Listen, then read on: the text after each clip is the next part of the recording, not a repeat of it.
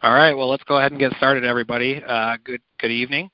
I want to welcome you guys to Ron LeGrand's monthly Gold Club Q&A call. My name is Todd Foster, and I am one of the mentors here with Ron LeGrand's Global Publishing Organization. If you're not familiar with this call, or this is the first time you've been on the call, this is a call that we hold on the second Monday of every month. Now, Gold Club members, you can submit your deals prior to the call, and we'll review them right here on the call and get your questions answered. And if you are not a Gold Club member, you're certainly more than welcome to listen in to the call, but unfortunately you won't be able to get into the queue and ask any questions or be able to participate. Now, if you want more information on how to sign up for the Gold Club, just go to www.rons, R-O-N-S, ronsgoldclub.com. And if you're not familiar with the Gold Club and what you get, guys, I want to just encourage you. If you're not Gold Club members, every single one of you on this call absolutely needs to be. If you're serious about building a real estate business, for the information and the amount of training that you get on that site. It's loaded with all kinds of training videos, forms, everything that you need to be successful as a real estate investor. There's no better training library, on the planet than that site right there. So I want to encourage you guys to go there and get signed up if you're not already. So now if you're listening in and you are a Gold Club member and you want to get in the queue to be able to ask a question, and discuss a deal that you submitted, what you're going to do is you're going to press *6 to be entered into the queue. And now if you're a Gold Club member and for any reason if you called in but you didn't call in on the interactive line that's listed on your Gold Club membership website homepage, after you were to log in, what you should do now is hang up and call back in using that phone number and access code if you want to be able to ask any questions, okay? And I want to encourage you to, if you're out there and you're kind of waiting online to ask a question, get in the queue now. Get in the queue right away. We've only got an hour tonight, and we're going to try to get through as many questions as we can, but we kind of take them on a first-come, first-served basis. And when you jump in the queue, it's not like we put you on hold and you can't hear the rest of the call. You can still hear, everything that's going on. So jump in the queue when you're ready to ask a question. We'll get to you in order. Okay. Now, as I mentioned before, I want to give you guys a little bit of background about me and who's hosting the call tonight. Again, my name is Todd Foster, and I'm one of the mentors here. I've been immersed in Planet Ron for almost 4 years now. Been a mentor for 3 of those years, and I can tell you guys that I've had no better mentor, teacher, or coach at any point in my lifetime than Ron. So if you're just stepping into Ron's world, to learn the real estate business, I want to assure you guys that you're absolutely in the right place. You've got the right guy. Our lives look a whole lot different now than when we first met Ron. When I first met him, I was a recovering engineer. I was a medical device engineer, a real thinker brain, and honestly, we were struggling financially because we were living off of credit cards, basically living paycheck to paycheck, like most people I think typically are. Anyway, by following what Ron teaches and his systems and his strategies and investing in real estate, now my wife and I, we've got a thriving business here. We live in Minneapolis, Minnesota. We've got an office with 2 full-time acquisitionists who help us buy and sell real estate, and we do it Ron's way with none of our own money and not using any of our own credit, so very little risk, and it's absolutely the right way to invest in real estate. So we owe an awful lot to him, and I can tell you that I'm certainly excited to host this call tonight, and I'm going to do my absolute best to fill in for Ron, as those are some pretty big shoes to fill for sure. So. And hopefully along the way we'll be able to help some of you guys on the call, with some of your deals. Okay, so with that said, let's open it up and let's take our first call here.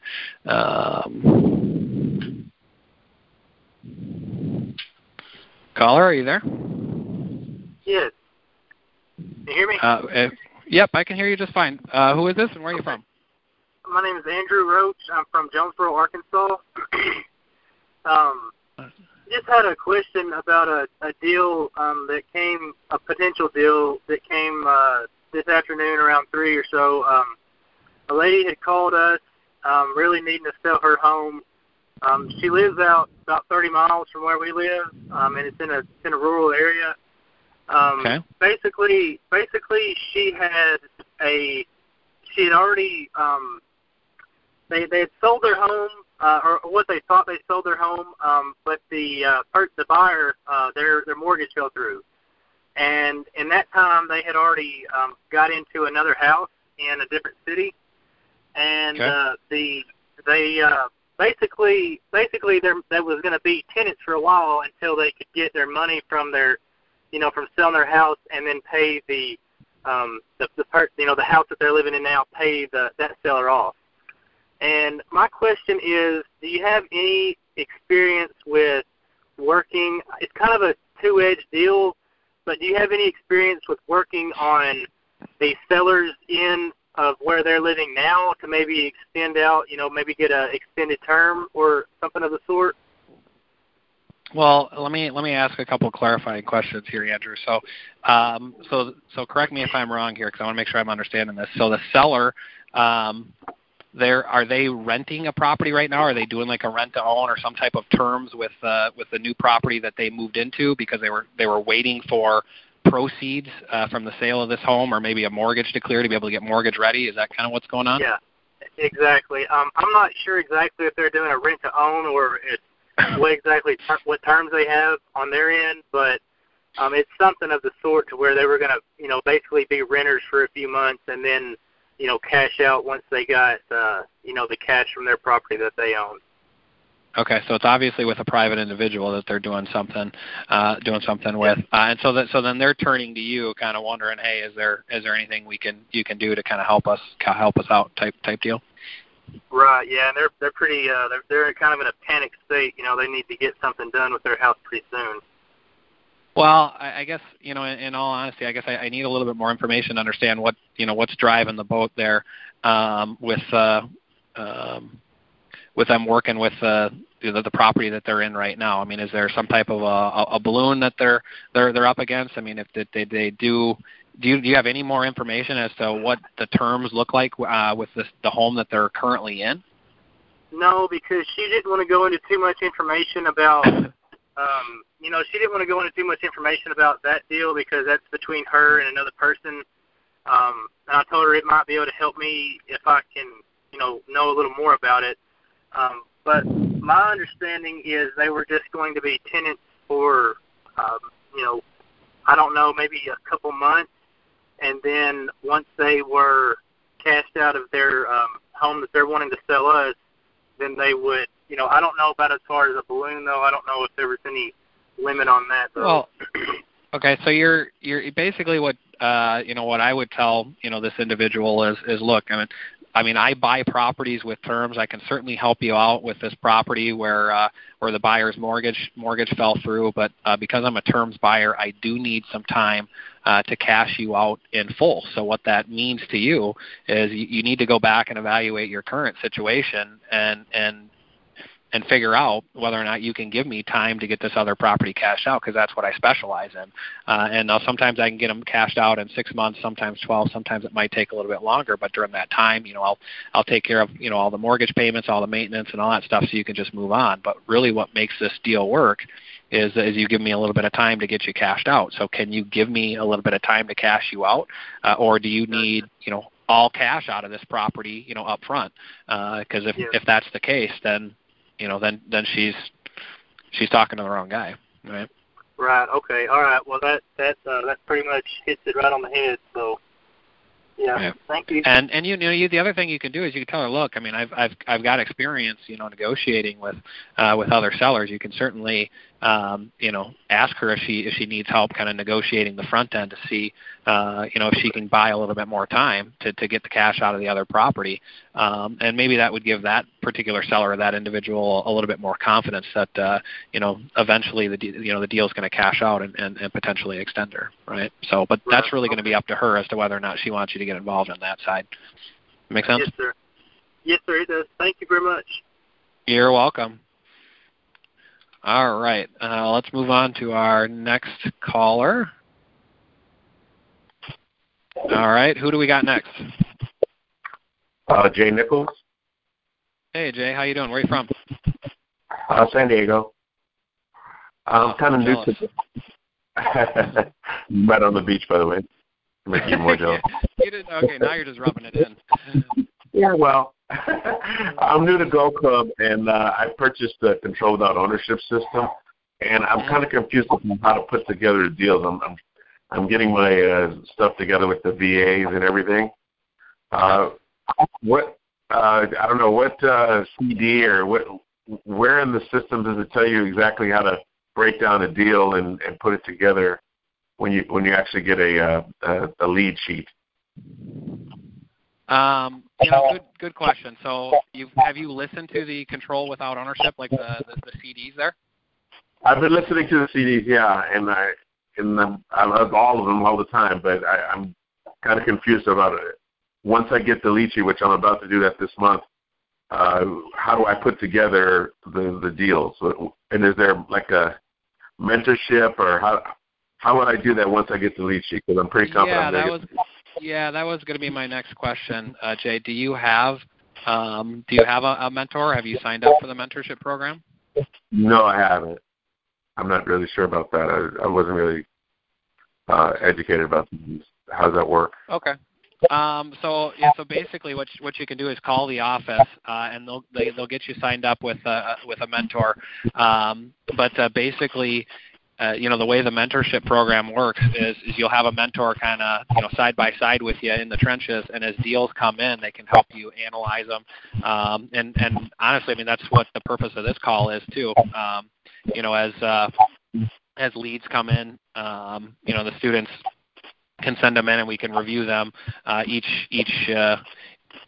call. But with a mentorship program, you're going to get access to a mentor, and you're going to be able to email your mentor the leads as they come in, and they'll be able to get back to you and say, okay, this is the type of closing call that you would do. This is how we would structure the deal.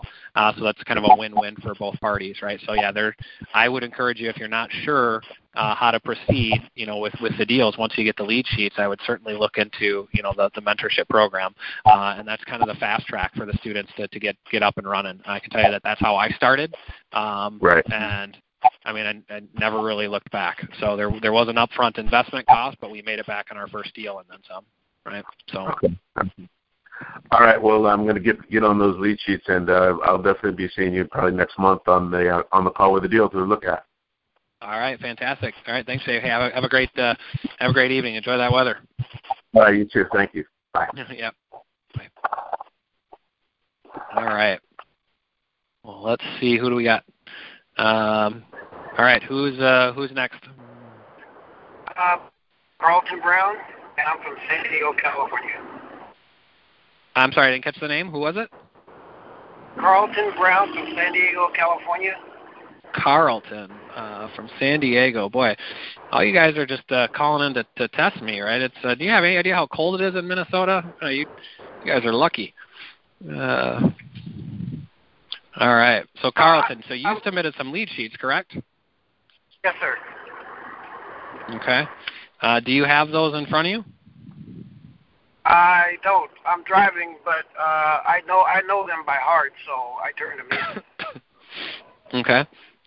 Is there a particular one that you got some questions on that you kind of want to go through? Which one would you like to start with? I'd like to start with the one from Victorville. Victorville. There we go. I got that. Okay. So why don't you, for the benefit of everybody on the call here, why don't you kind of give us a rundown of what the current status is of this, what the numbers look like. And have you talked to the seller on this one, Carlton? I am the seller on this one. Okay, you are the seller on this one. Okay. All right, well, that's unique. Okay, so what's the question? The question is, I haven't been able, and I do have how do I get buyers interested in looking at my property? Well, what are you doing right now to advertise the property?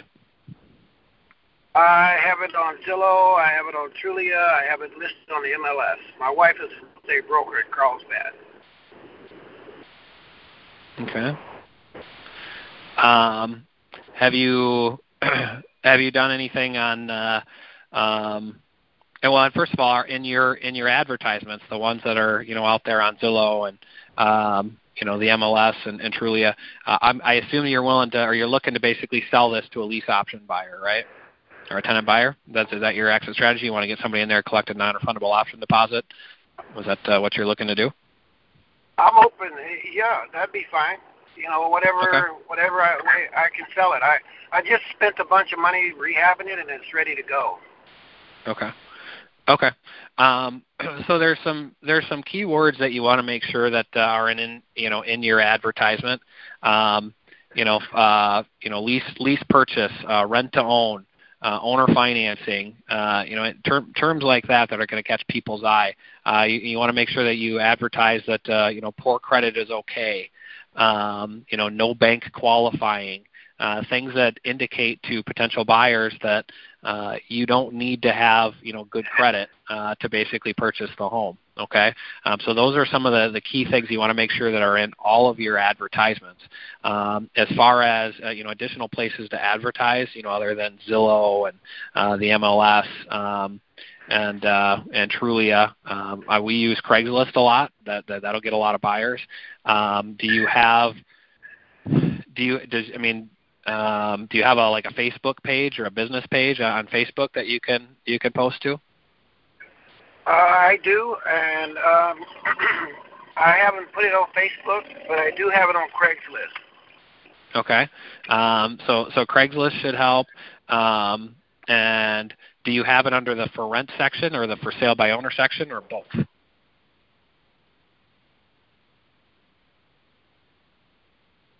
Hello?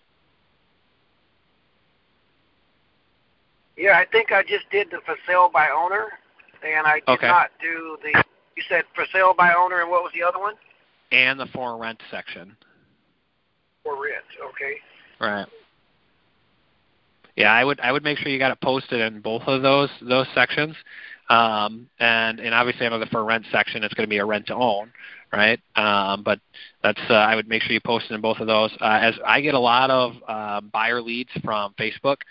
We post our ads on Facebook, and then if you know anything about advertising on Facebook, you can boost a particular post. You can basically target a certain set of audience, so people that are likely to move, or people that are renting, in a specific zip code or area. There's all kinds of things that you can play around with. Just watch a couple of YouTube videos, and you'll be an expert, in about 10 minutes. But we drive a lot of traffic to our website. Do you have a website that you're driving traffic to, that you're driving buyers to? Yeah, I have 3 websites that I got with the Ron LeGrand program. I'm a gold member.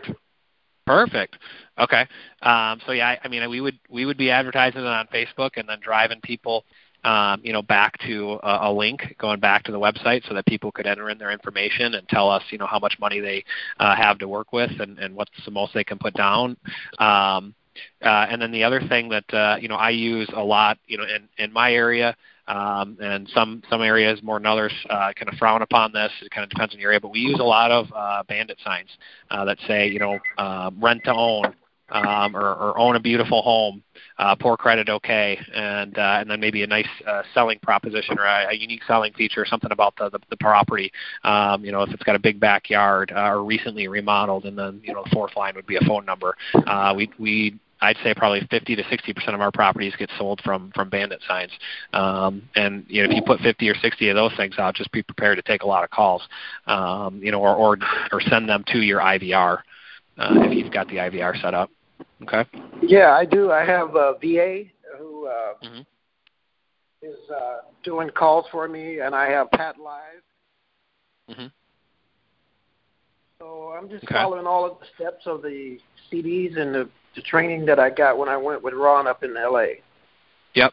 So if you make a couple of tweaks to get, because it looks like you've got 3 properties that you're looking to get sold. If you make a couple of tweaks to your marketing, Carlton, and you put some of those keywords in there, rent to own, poor credit, okay, no bank financing. Things like that people are looking for to really trigger the volume of calls. It's going to be a whole lot easier to sell these properties. If you can take some of the calls live, great. Otherwise, send them to your IVR. Okay. Okay. And the other 2 are in the Midwest, like you in Minnesota. I have 2 in Wisconsin. Okay. And one of them I own outright. So I'd like to try to sell that one first. Okay.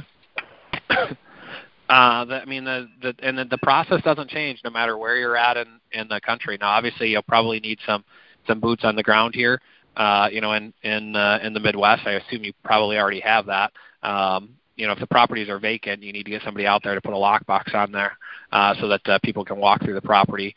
Or maybe somebody locally to put out some signs and stuff for you, or you could just do everything from advertising online. That's fine too. Just make sure that you have those keywords in there, because cash buyers or mortgage-ready buyers, they're not looking for the same keywords as rent-to-own or lease purchase buyers, right? So they're looking for things like rent-to-own, poor credit, okay, no bank financing, those types of keywords to trigger those calls if that's what you're looking for. All right. Okay.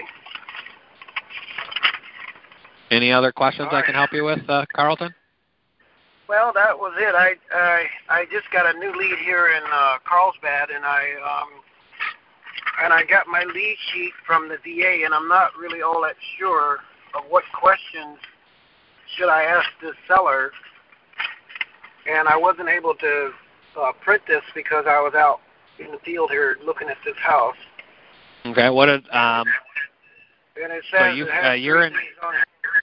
you're in Texas, so let me ask you a couple of questions on the lead sheet. You're in Texas, right? So you've got box A and B on the property information sheet.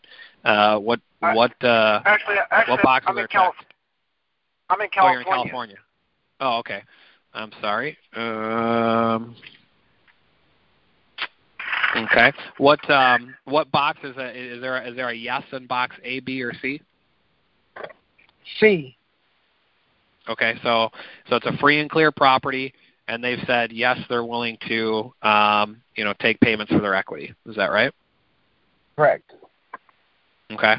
And so you need help on what to do next. Is that kind of where you're at? So a couple of things I would have you do. One, before you call them back, you've got their asking price basically from the virtual assistant, right? The next step is for you to kind of figure out what you think the comps are worth. Okay, so you need to figure out what other homes in the area are selling for, because the next step is my wife's on the MLS, so she's a broker. Perfect. Okay, and you need to know what you feel like you can rent the property for as well. Those are the 2 pieces of information that you need, because you're going to go in. The next thing you're going to do is you're going to do a closing call with the seller, and you're going to try to negotiate some terms over the phone and negotiate the best deal that you can possibly get. And you're going to do that by asking questions of the seller. Such as, if we were to do a deal like this, what's the least you would accept for the purchase price, knowing that, I'm going to buy it directly from you, and there's no, realtor commissions coming out of your pocket, or no closing costs typically coming out of your pocket. What's the least you can accept? And then, what's the least you could take for a monthly payment until I get you cash out? Right. So those are the types of questions that you're gonna ask on the closing call, the owner financing closing call. Okay. And depending on the answers they give you, that's where it helps to know. I mean, if they say that the least they're willing to accept is $800,000 for the property, and the comps in the area are only at $750, well, you got a problem, right? But if they say that they're willing to accept $700 and the comps are $750, okay, now you got something, right? So that's why you need to know those comps going in. The same thing with the rent comps. If they say that they're willing to take a payment of $2,000 a month, and you can rent it for $3,000 a month, well, cha-ching, right? So okay, let's say that she agrees to all of this, or so you're saying that I should just keep it under contract and keep it rented, or should I try to sell it? Well, so our typical exit strategy, Carlton, is to put a tenant buyer in the property. So you would buy it with owner financing. You'd buy it with owner financing, and then you're going to put a tenant buyer in the property who's going to give you a non-refundable option deposit. And then, they're basically going to be leasing the property from you until they're able to get, mortgage ready to be able to go get their mortgage, get qualified, right? And then when they do, they bring their mortgage to the table, and boom, it cashes everybody out of the deal. But that takes a little bit of time. So you buy it with owner financing, and typically the smartest way to turn around and put somebody in the property is put a tenant buyer in there. That way you maintain control of the property. So if the tenant doesn't pay, it's an eviction, right? So that's why we do it that way. Does that make sense? Okay. Yes, it does. All right. Well, that was my question. So awesome. Thank you so much. You're welcome. All right. Have a great rest of the night, Carlton. All right. All right. Let's see. Let's move on to the next caller. Let's see. Hello. Who do we got next? Hello?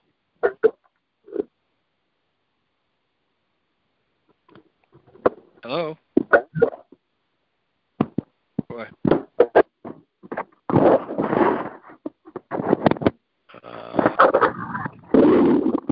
All right. Let's move on to the next caller. I'm sorry, whoever that was. I could not understand a word that was saying. So if you want to, looks like there's only a couple more people in the queue. If you want to just jump back into the queue, I can try to take your call next. So let's see, who do we got next here? That's me. This is Jeff Carroll in Seattle, Washington. Hey, Jeff, how are you doing? Pretty good. Good. I have more of a conceptual question, a kind of a big picture. I'm just kind of high-centered. I think I'm overthinking it, and I'm not even an engineer. I'm still overthinking it. All right. Sorry, I couldn't resist that. Sorry. No, that's all right. I don't even. I'm a recovering engineer, by the way. Well, I'm a recovering real estate agent broker, so we're in the same. Oh, there you go. So there you go. I just realized as I started into this thing, even though I don't have all the information yet from the seller, I realized I'm not clear in my mind how to exit from something like this. I'll just give quickly the big picture. I sent out an email to the people just saying for sale by owners and for rents, would you consider selling your house with a down payment and the balance of monthly payments? That's it, just to see what would happen. Mm-hmm. And I sent one to $1 million property on what's called Lake Washington here, which is a high rent district. Everything in King County where Seattle is the mean is like $600,000. It's just unbelievable, and the demand is off the charts. There's no inventory. So this fellow emailed right back. This 1.1 on the lake, lakefront house. Yes, he would do it with 20% down, but he did say something. There's a lot of debt on the property. I'm gonna throw in my 42-foot cruiser to go with it. So okay. So before I got any more information, I just realized I'm kind of high-centered because I don't want to be in the middle of this. I'm getting started. These are big numbers. I didn't want to be in the middle of this, so I couldn't figure out how. I mean, even if I had to, I'm confident I could get more than 20% down in this marketplace anyway. So that's not even the problem. The problem is how would I structure this that I wouldn't be in the middle, and I could do a decent enough job for the seller and the tenant buyer or the owner financing buyer, and that's where I just get stuck. How to structure it? Yeah, that's what we've got the ACTS program here for, Jeff. I mean, it doesn't sound like there's really too much equity, if anything, to speak of, because you said so. You think it's worth 1.1 and he owes about that much, or No. I bet you he's got hundreds of thousands of dollars of equity. He didn't say anything like that. He just said not free and clear. It's got some debt on it. So, I'm convinced I could get 25 or 30% down. There's nothing like that on the market around here, especially waterfront. Well, okay, but I don't so know the how conversation. Well, I mean, first off, in order to be able to structure anything, you need to understand what the seller wants. Okay, what he said that he wants 20% down, and I'll come back to that in a minute here. But do you know what his monthly payments are? I never even got that far. Okay. I mean, I just got an email. So, I'm going to be my phone call's coming up. Yeah. So in order to structure something that's going to make sense for both parties, this is why we need to know what the mortgage information. So obviously, who knows how high his monthly payment is, right? It might be high, it might be low, I don't know. But at a bare minimum, in order to do a deal like this, you're most likely going to have to cover his mortgage payment. So we need to understand what that is. You also need to understand what you can get in terms of market rents. If you're going to put a tenant buyer in the property, what the property would rent for. So, I mean, let's say it rents for, I don't know, just easy math. Let's say it rents for $4,000 a month, and his payment's only $3,000 a month. I mean, maybe when you have the conversation with him, the conversation's going to go. And I kind of touched on this on the last call. A conversation's going to go like this. Well, what do you need for the property? What's the least you could take for a monthly payment? Or better yet, if you first find out what he owes on the property and then what his monthly payment is, just say, okay, the way I usually structure these deals is that we'll make that monthly payment for you while we're working to get this thing cashed out. Does that work for you? Yes or no? And he's either going to say yes or no. So yeah, that'll work. I just want my payment covered. Or he might say, well, my payment's only $2,500 a month, and I know that if I rented it, I could get closer to $4,000. Well, are you saying that you need $4,000 a month, or can you give me a little bit of room to work there? Because if I do a deal like this, I mean, typically, you're not going to have to deal with maintenance or repairs or anything like that. That's either going to be on me or the end buyer. So I'm assuming you can give me some room to work on the monthly payment. Is that fair? And that is pretty fair, right? He's probably going to say yes to that, right? So you need to understand what it is the best that he's willing to do in terms of the terms. So we always ask questions, Jeff, of the sellers. I mean, Ron says this all the time. You ask questions of the seller to determine what the deal is, and then you determine whether or not you want to accept it, right? So you're not trying to make some type of proposal. It's really, what do you need to get out of this, right? I mean, do you need 1.1, 1.2 million? And you need to know what the comps are going in, because if he wants, say, 1.1 and you think he could probably get 1.2 or 1.3 from a tenant buyer, well, that's some good equity there, right? So it doesn't sound like we have all the information. So what you need to do is go back to the seller and just ask a few more questions.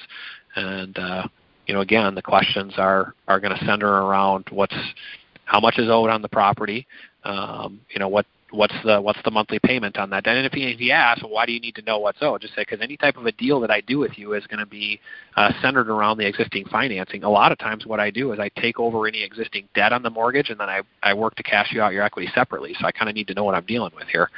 So approximately how much is still owed on the property. Okay, and what's the monthly payment on that debt, right? So it's a very logical way to approach it. And then once he gives you the monthly payment, then you just kind of roll into, I mean, if you'll know offhand, because you'll do your research beforehand, what you can rent it for. And if the rent, comps are pretty close to, what his monthly payment is, just say, okay, this is the way it normally works. I would say this anyway. This is the way it normally works, is we make that monthly payment, once we get somebody into the property, and then we get you your equity on the back end. But it's still basically a delayed cash sale at more or less, top dollar. So if we can do a deal, what's the least you can accept for a purchase price, right? And remember, and I like to do math for people. Okay, I tell people, and remember, before you answer, there's no real estate commissions coming out of your pocket, no closing costs coming out of your pocket. Real estate commissions will save you 6% right off the top. So you got $1 million property, that's $60,000 in terms of commissions that they're saving.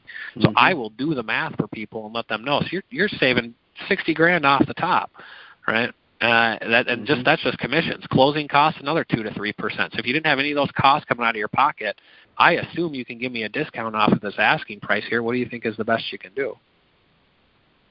Yeah, it's a quick $90,000 just for commissions and closing costs. Right. Right. Exactly. But the part that still high centers me, though, see the way you're describing this, I don't mean to monopolize all the time here, but what still don't get is let's just say that the debt's $700 and the payment's $4,200 and blah blah blah. I still don't get it for me because the way you're describing this, I'd still be in the middle, and it spooks me to be in the middle of this because I'm going to be making the payments. Okay, you don't have to be in the middle, but you don't necessarily have to be in the middle. You can tell the seller up front, look, that I specialize in finding good people that have, big down payments, good down payments, that want to own a home, but they need a little bit of time to get their situation cleaned up. Maybe they need some time to put together the balance of their down payment, or they're self-employed and they got to wait to get an extra tax return, or maybe they just got a little rough credit, whatever it is, depending on who we're dealing with. Everybody's got a different issue, right? But they need a little bit of time to be able to get mortgage ready. Okay, so they'll come in, they'll make a good down payment on the property, they're going to take over all the maintenance and the repairs, and when they get mortgage ready, they basically cash you out at full price. Okay, and I get paid, Mr. Seller, by the difference between what you're willing to accept for a down payment and what I can get my buyer to bring in for the down payment. So obviously, the less you're willing to accept down up front, the more I like the deal. But keep in mind, nobody's going to get into your property without significant skin in the game. It's just you're not going to receive all that money on the front end. You're going to get most of your equity on the back end. So, and that's how you do it. You collect a portion of the down payment, and then you assign your agreement back to the seller, and you can step out. So you don't necessarily have to stay in the deal. That's the part. Okay, that's. But you're not. I was wondering why I would assign it back to the seller versus assign it to the buyer, but I went through the terms course, and I think I get the reason why. Right. But, Jeff, you're not going to make that decision, quite honestly, until you find the buyer. Okay? Right. You tell the seller up front, no, I might stay in this deal. I might assign it back to you. It depends on what kind of terms I can get from the buyer. But at a bare minimum, we'll cover the mortgage payment.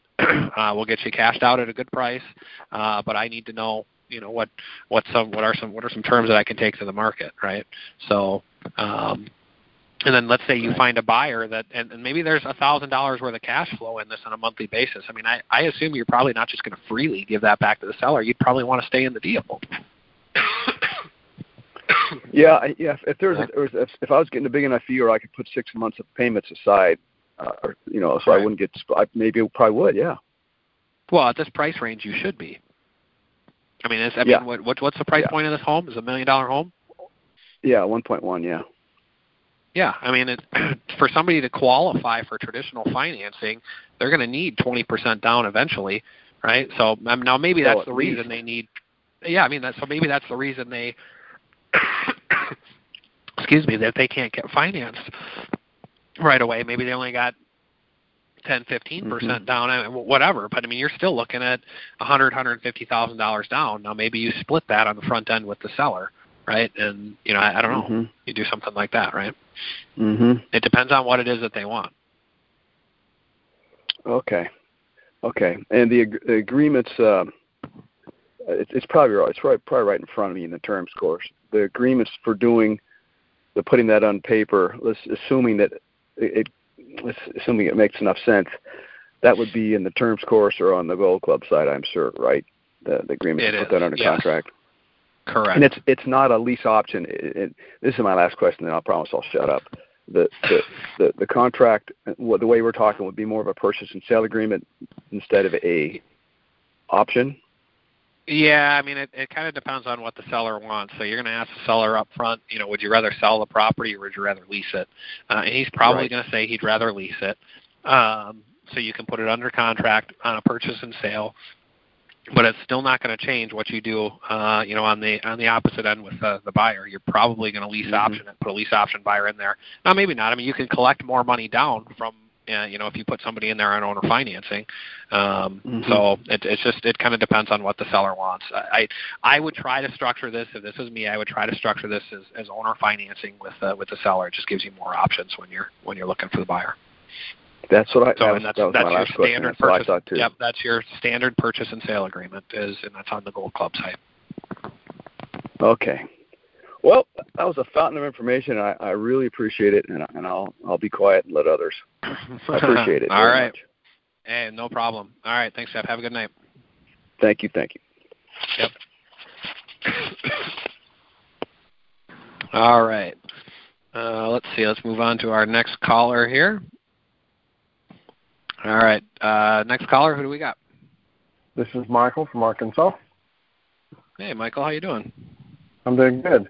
I've got a question about a subject to the seller needs to show income from this house. So how would we go about doing that? Subject to sales agreement, and then what kind of form is it that we need to show them as having income from this? Do we need to put it in a trust to show that, or what?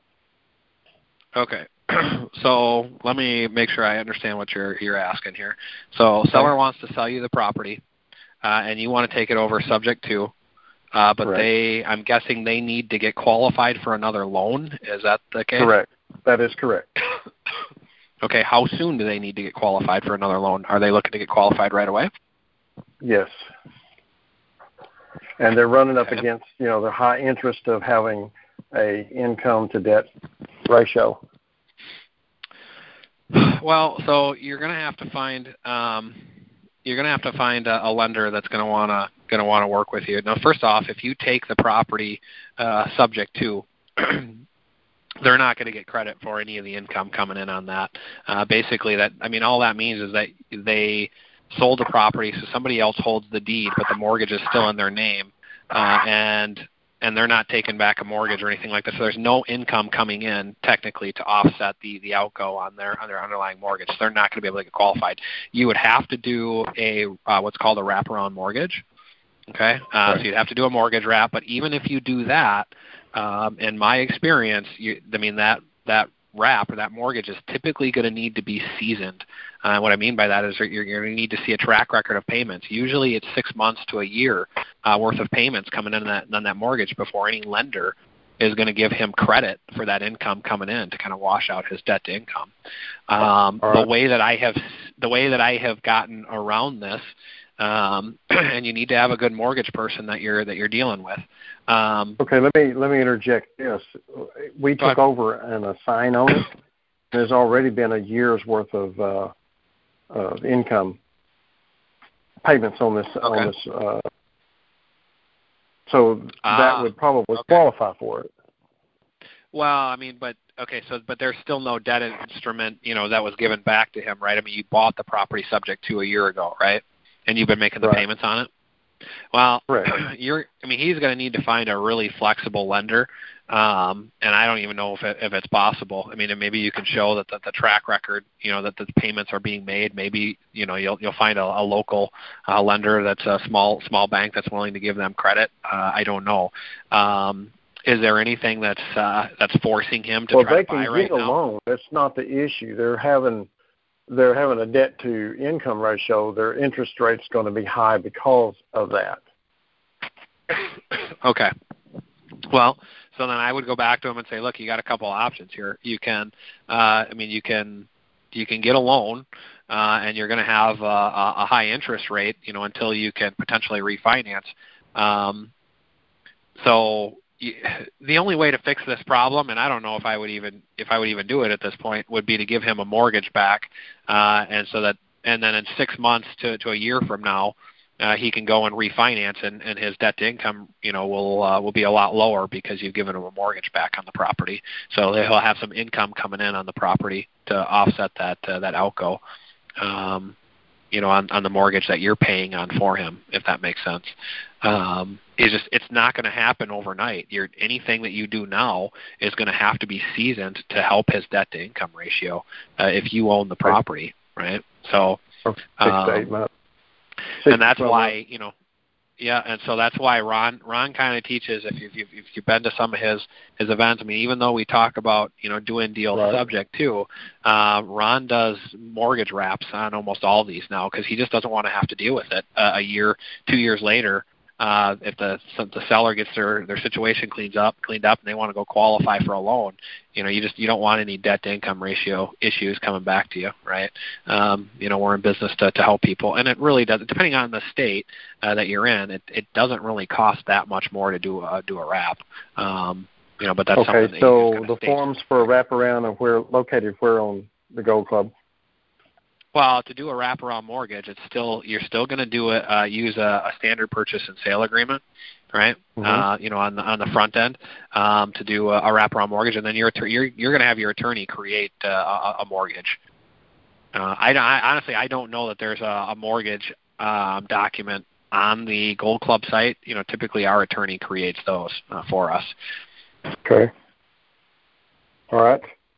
Now I got another one here. I got to ask you. Yep. Go ahead. Taking over and assign. Do you have any way of talking with the seller and increasing the balloon length? We've taken over a subject to assign.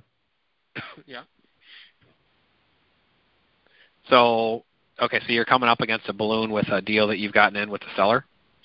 Yeah, we've got a year left on the assign, on the balloon, and I'd like to be able to increase that. Okay.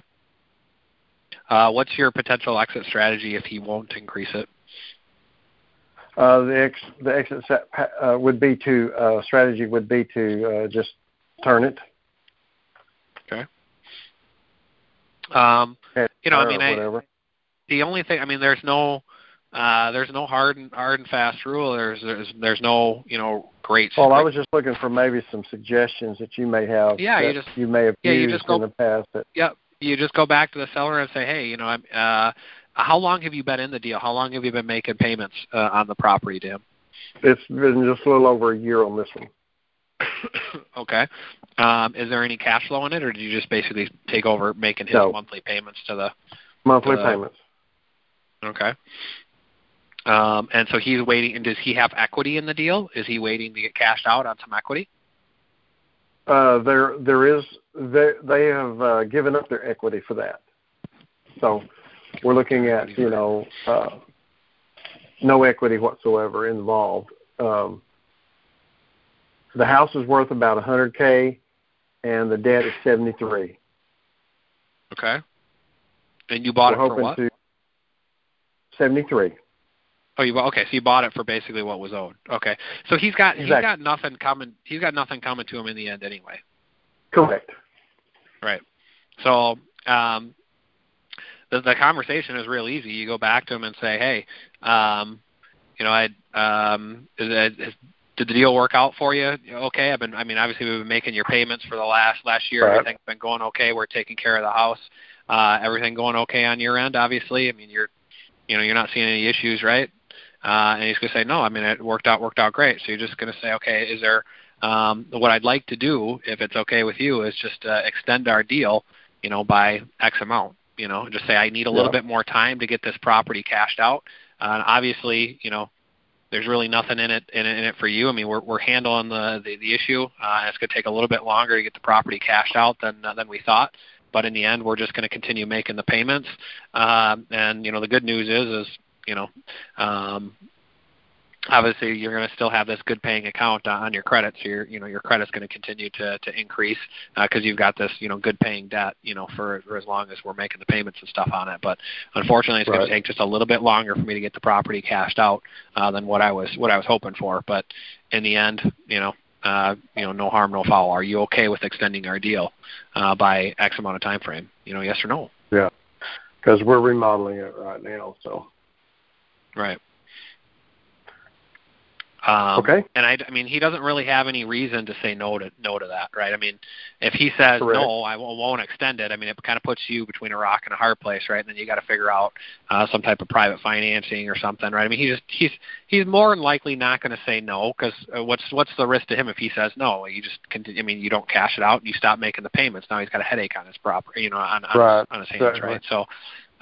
It's not a really difficult conversation to go back and just say, hey, we need a little bit more time. Sometimes this happens, but it's not a big deal. We're just going to continue to make the payments, and you're going to have this good paying account for a little bit longer on your credit report. So you're going to get a little bit higher credit rating out of it. So kind of good news all the way around. So are you okay with that? Okay, that sounds great. All right. Let me ask you one final question, and I'll get off your hair. Sure.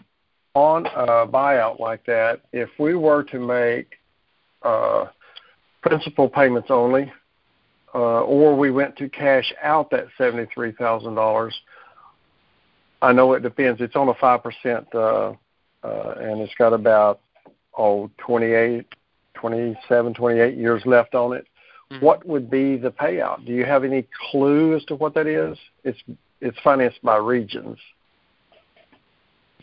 No, I mean so is it going to be actually 73? Is that what the your payout's going to be whatever the current mortgage. Your payout's going to be whatever the current mortgage balance is. I mean, you should be able. Okay. I mean, if you're making the payments on his behalf, hopefully you're receiving the statements, or hopefully he's giving you access to an online account so you can check the balance, right? Your payout's going to be whatever that balance is. I mean, you can request a payoff balance from the bank, but it's going to be pretty close to what the the mortgage balance is in any given month, give or take. I didn't know if that was including interest and everything or not.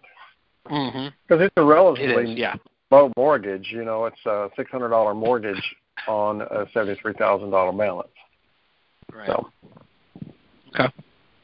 All right. Yep, no, but that value does include it. Yep. All right. Take care. And what was your name again? My name was Todd. Todd Foster. Thanks, Todd. Yep. You're welcome. Appreciate Have a great night. You have a good day. No problem. All right. Let's move on to so we've got about 10 minutes left here in the call. So if you want to jump in the queue and get a last-minute question, remember to get into the queue, you're just going to press *6 to get into the queue. So we'll try to take as many here as we can. Hopefully do a little bit more rapid fire before the end of the session here. All right. Who do we have next? Hi, this is Greg from Tampa. And I have a quick question. Hey, Greg. Sure, go ahead. How is the HOA payment handled? For example, if there's a $400 per month HOA fee, is that added to the tenant buyer's rent, or does the homeowner make that payment? It depends on how you have the deal structured, but yes, typically if there's any kind of an HOA fee, any deal that we do when we put a tenant buyer into the property, yes, we require them to pay that HOA fee. Ultimately, the owner of the property is technically responsible for paying it, but we still would write it into our agreement that the tenant's going to be responsible for paying that, or we just make our rent enough to actually cover it. Okay. Thank you. That makes sense. You're welcome. Yeah. All right. Thanks. Let's see. Yep. Nope. Have a good night. All right. I like this rapid fire. All right. Who do we got next? How you doing? This is Joshua from Los Angeles, or Gardena, California. Hey. Okay. So, Joshua. quick question. Well, it's not really quick, but I had a deal a few weeks ago out Lancaster. House was worth about $280. Owner owed about $200, and her payments were about $1,650. So I went out. She wanted $280 for the property. It needed about $10,000 in work. Needed a new AC unit and the floor and bathroom tubs and stuff. And so we were negotiating. She was willing to do $280 owner financing with $6,000 down or a little bit more. And I guess I got kind of confused with explaining towards the end of those terms after, let's say, 3 years. I thought the payments will bring the actual amount down, right, with owner financing, or right, because it's different from typically, yes. Lease purchases. Yes, that's correct. And I think I confused her. There was a certain question she asked. I don't remember the question exactly, but I started explaining that, and she's like, huh? And I guess she got a little confused, and I was a little confused because why is it more beneficial for her to do owner financing versus lease purchase if the balloon payment is going to drop as the years go on because of the payments, monthly payments? Well, it's typically a little bit more beneficial because then she knows that the problem is gone, or that the house is actually sold. I mean, when you sell it with owner financing, the home is sold. If she puts a tenant buyer into the property, technically she's still just renting the property, and the person in the property has an option to purchase it, but they're not obligated to purchase it. So there's a much greater chance that she gets the property back. right? So if she really wants to be done with it, that's why we push for owner financing. We ask the sellers up front, would you rather lease the property or would you rather sell it? And 99% of them say, I'd rather sell it. So, okay, well, then the way that we do that is with owner financing. Okay, but I think her thinking was she wanted $280 at the end of that term. So I guess that would be an all-interest payment. Like those monthly payments would be all interest, I guess, if she's going to get $280. If that's what she wants, yeah. I mean, if she wants $280 at the end, then now that still might not be a bad deal. I mean, what do you think that you could potentially put somebody into that property for, Joshua?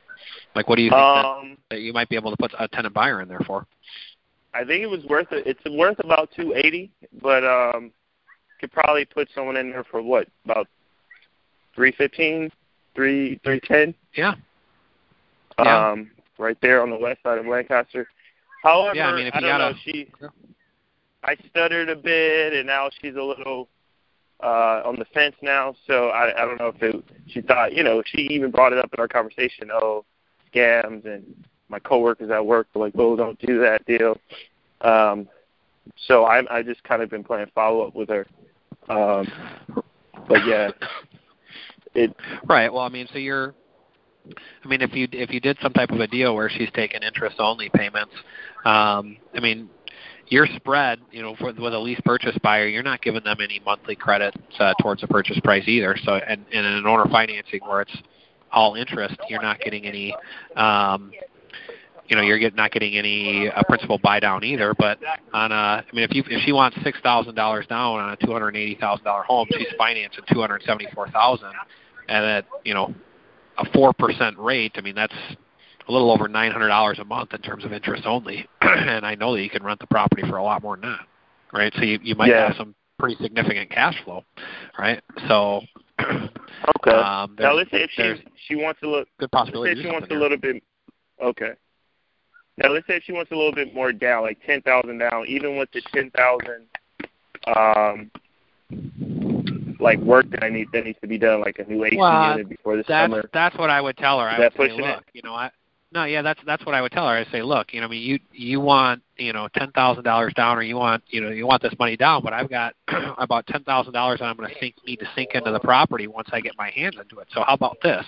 How about we forego the down payment and I take that $10,000 or whatever it is, and I put that into the property to show you that I'm serious. Because you want somebody with skin in the game, right? You want to make sure that that somebody's here and is seriously going to buy it, right? So if I put that money into the property, I'm not going anywhere.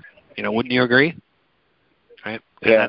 And then you find a tenant buyer. And you find a tenant buyer that's willing to do that work on like a work for equity. That's how you do it. Okay. And also now I'm the VA, so I have to call and search and find sellers that are willing to sell. Kind of, I know Ron gave the script as far as filling out the property information sheet, but kind of, I mean, how, like, because I know you had to do this in the beginning, kind of how did you approach kind of talking to the sellers, like when calling them? Because a lot of them are on the defense, in terms of filling out a property information sheet, you mean? Yeah. Excuse me. It's pretty simple. We just kind of follow the property the questions on the property information sheet. You tell them, look, I'm not a real estate agent. I'm an interested buyer, but I do need to get a little bit more information about the property. Do you have a couple minutes to chat? Yes or no. Okay. And then so you kind of go down through the different questions. I see it now. If you can see online some of the information that's in the property information sheet. I mean, if you could see online that it's a 5-bedroom, 4-bath, you don't need to sit there and ask every single question. So is it a 5-bed? I mean, how many bedrooms is it? How many bathrooms is it? Because then you're going to get a seller that says, look, I mean, all that information's there. So what Ron does is, look, I got most of the information here online from the ad that you posted. Let me just ask you a few questions. And you pick out a few things that you need to know, right? And usually it would center around the condition of the property. It looks like it's in pretty good condition. Is it? Is there any repairs or updates or maintenance that are needed? No. Okay. And And are you still living in the property, or do you need some time to find another place? I mean, what's your situation? If we were to buy it, how quickly could we potentially close? Right? Just kind of engage them in a little bit of a conversation, and then you get the mortgage information, and then you ask the questions in the box. If we could work it out and close whenever you want, would you consider doing a lease purchase on the property if we were responsible for all the maintenance and repairs? Okay. Well, it sounds so much better when you're saying it, and you have experience, of course, years. Yeah, you have to be conversational about it. Yeah, you do, and it takes a little bit of practice, but keep practicing at it, and just remember to be conversational. There's nothing robotic about it. Just have a couple of key questions that you want to ask every seller, and for me, it's always how much. Or what's the situation? I learned that from Brian Wolf. What's the story on this house, or what's your situation? I mean, are you guys looking to move rather quickly? Do you have another property that you're looking to move into? Like, how quickly could we close? What's the situation there? All right, so just very conversational. Okay. Okay. Awesome. Is this call recorded? Can we listen to this later? It is. On the Flow Club? Okay. Awesome. Thank you, Todd. You're welcome. Appreciate it. Yep. All right, ladies and gents. Well, that is, unfortunately, all the time that we got for tonight. But I want to thank you guys for being on the call and participating. Remember that this call is every Monday, the second Monday of every month. So you can, if you're Gold Club members, submit your deals, and we can get you on the line and talk about your deals. And remember to get in the queue as early as possible, so that we can get to your questions. So I want to thank you guys for participating in the call. I hope you guys learned something. And everybody have a wonderful night, and we will hopefully see you at a future event.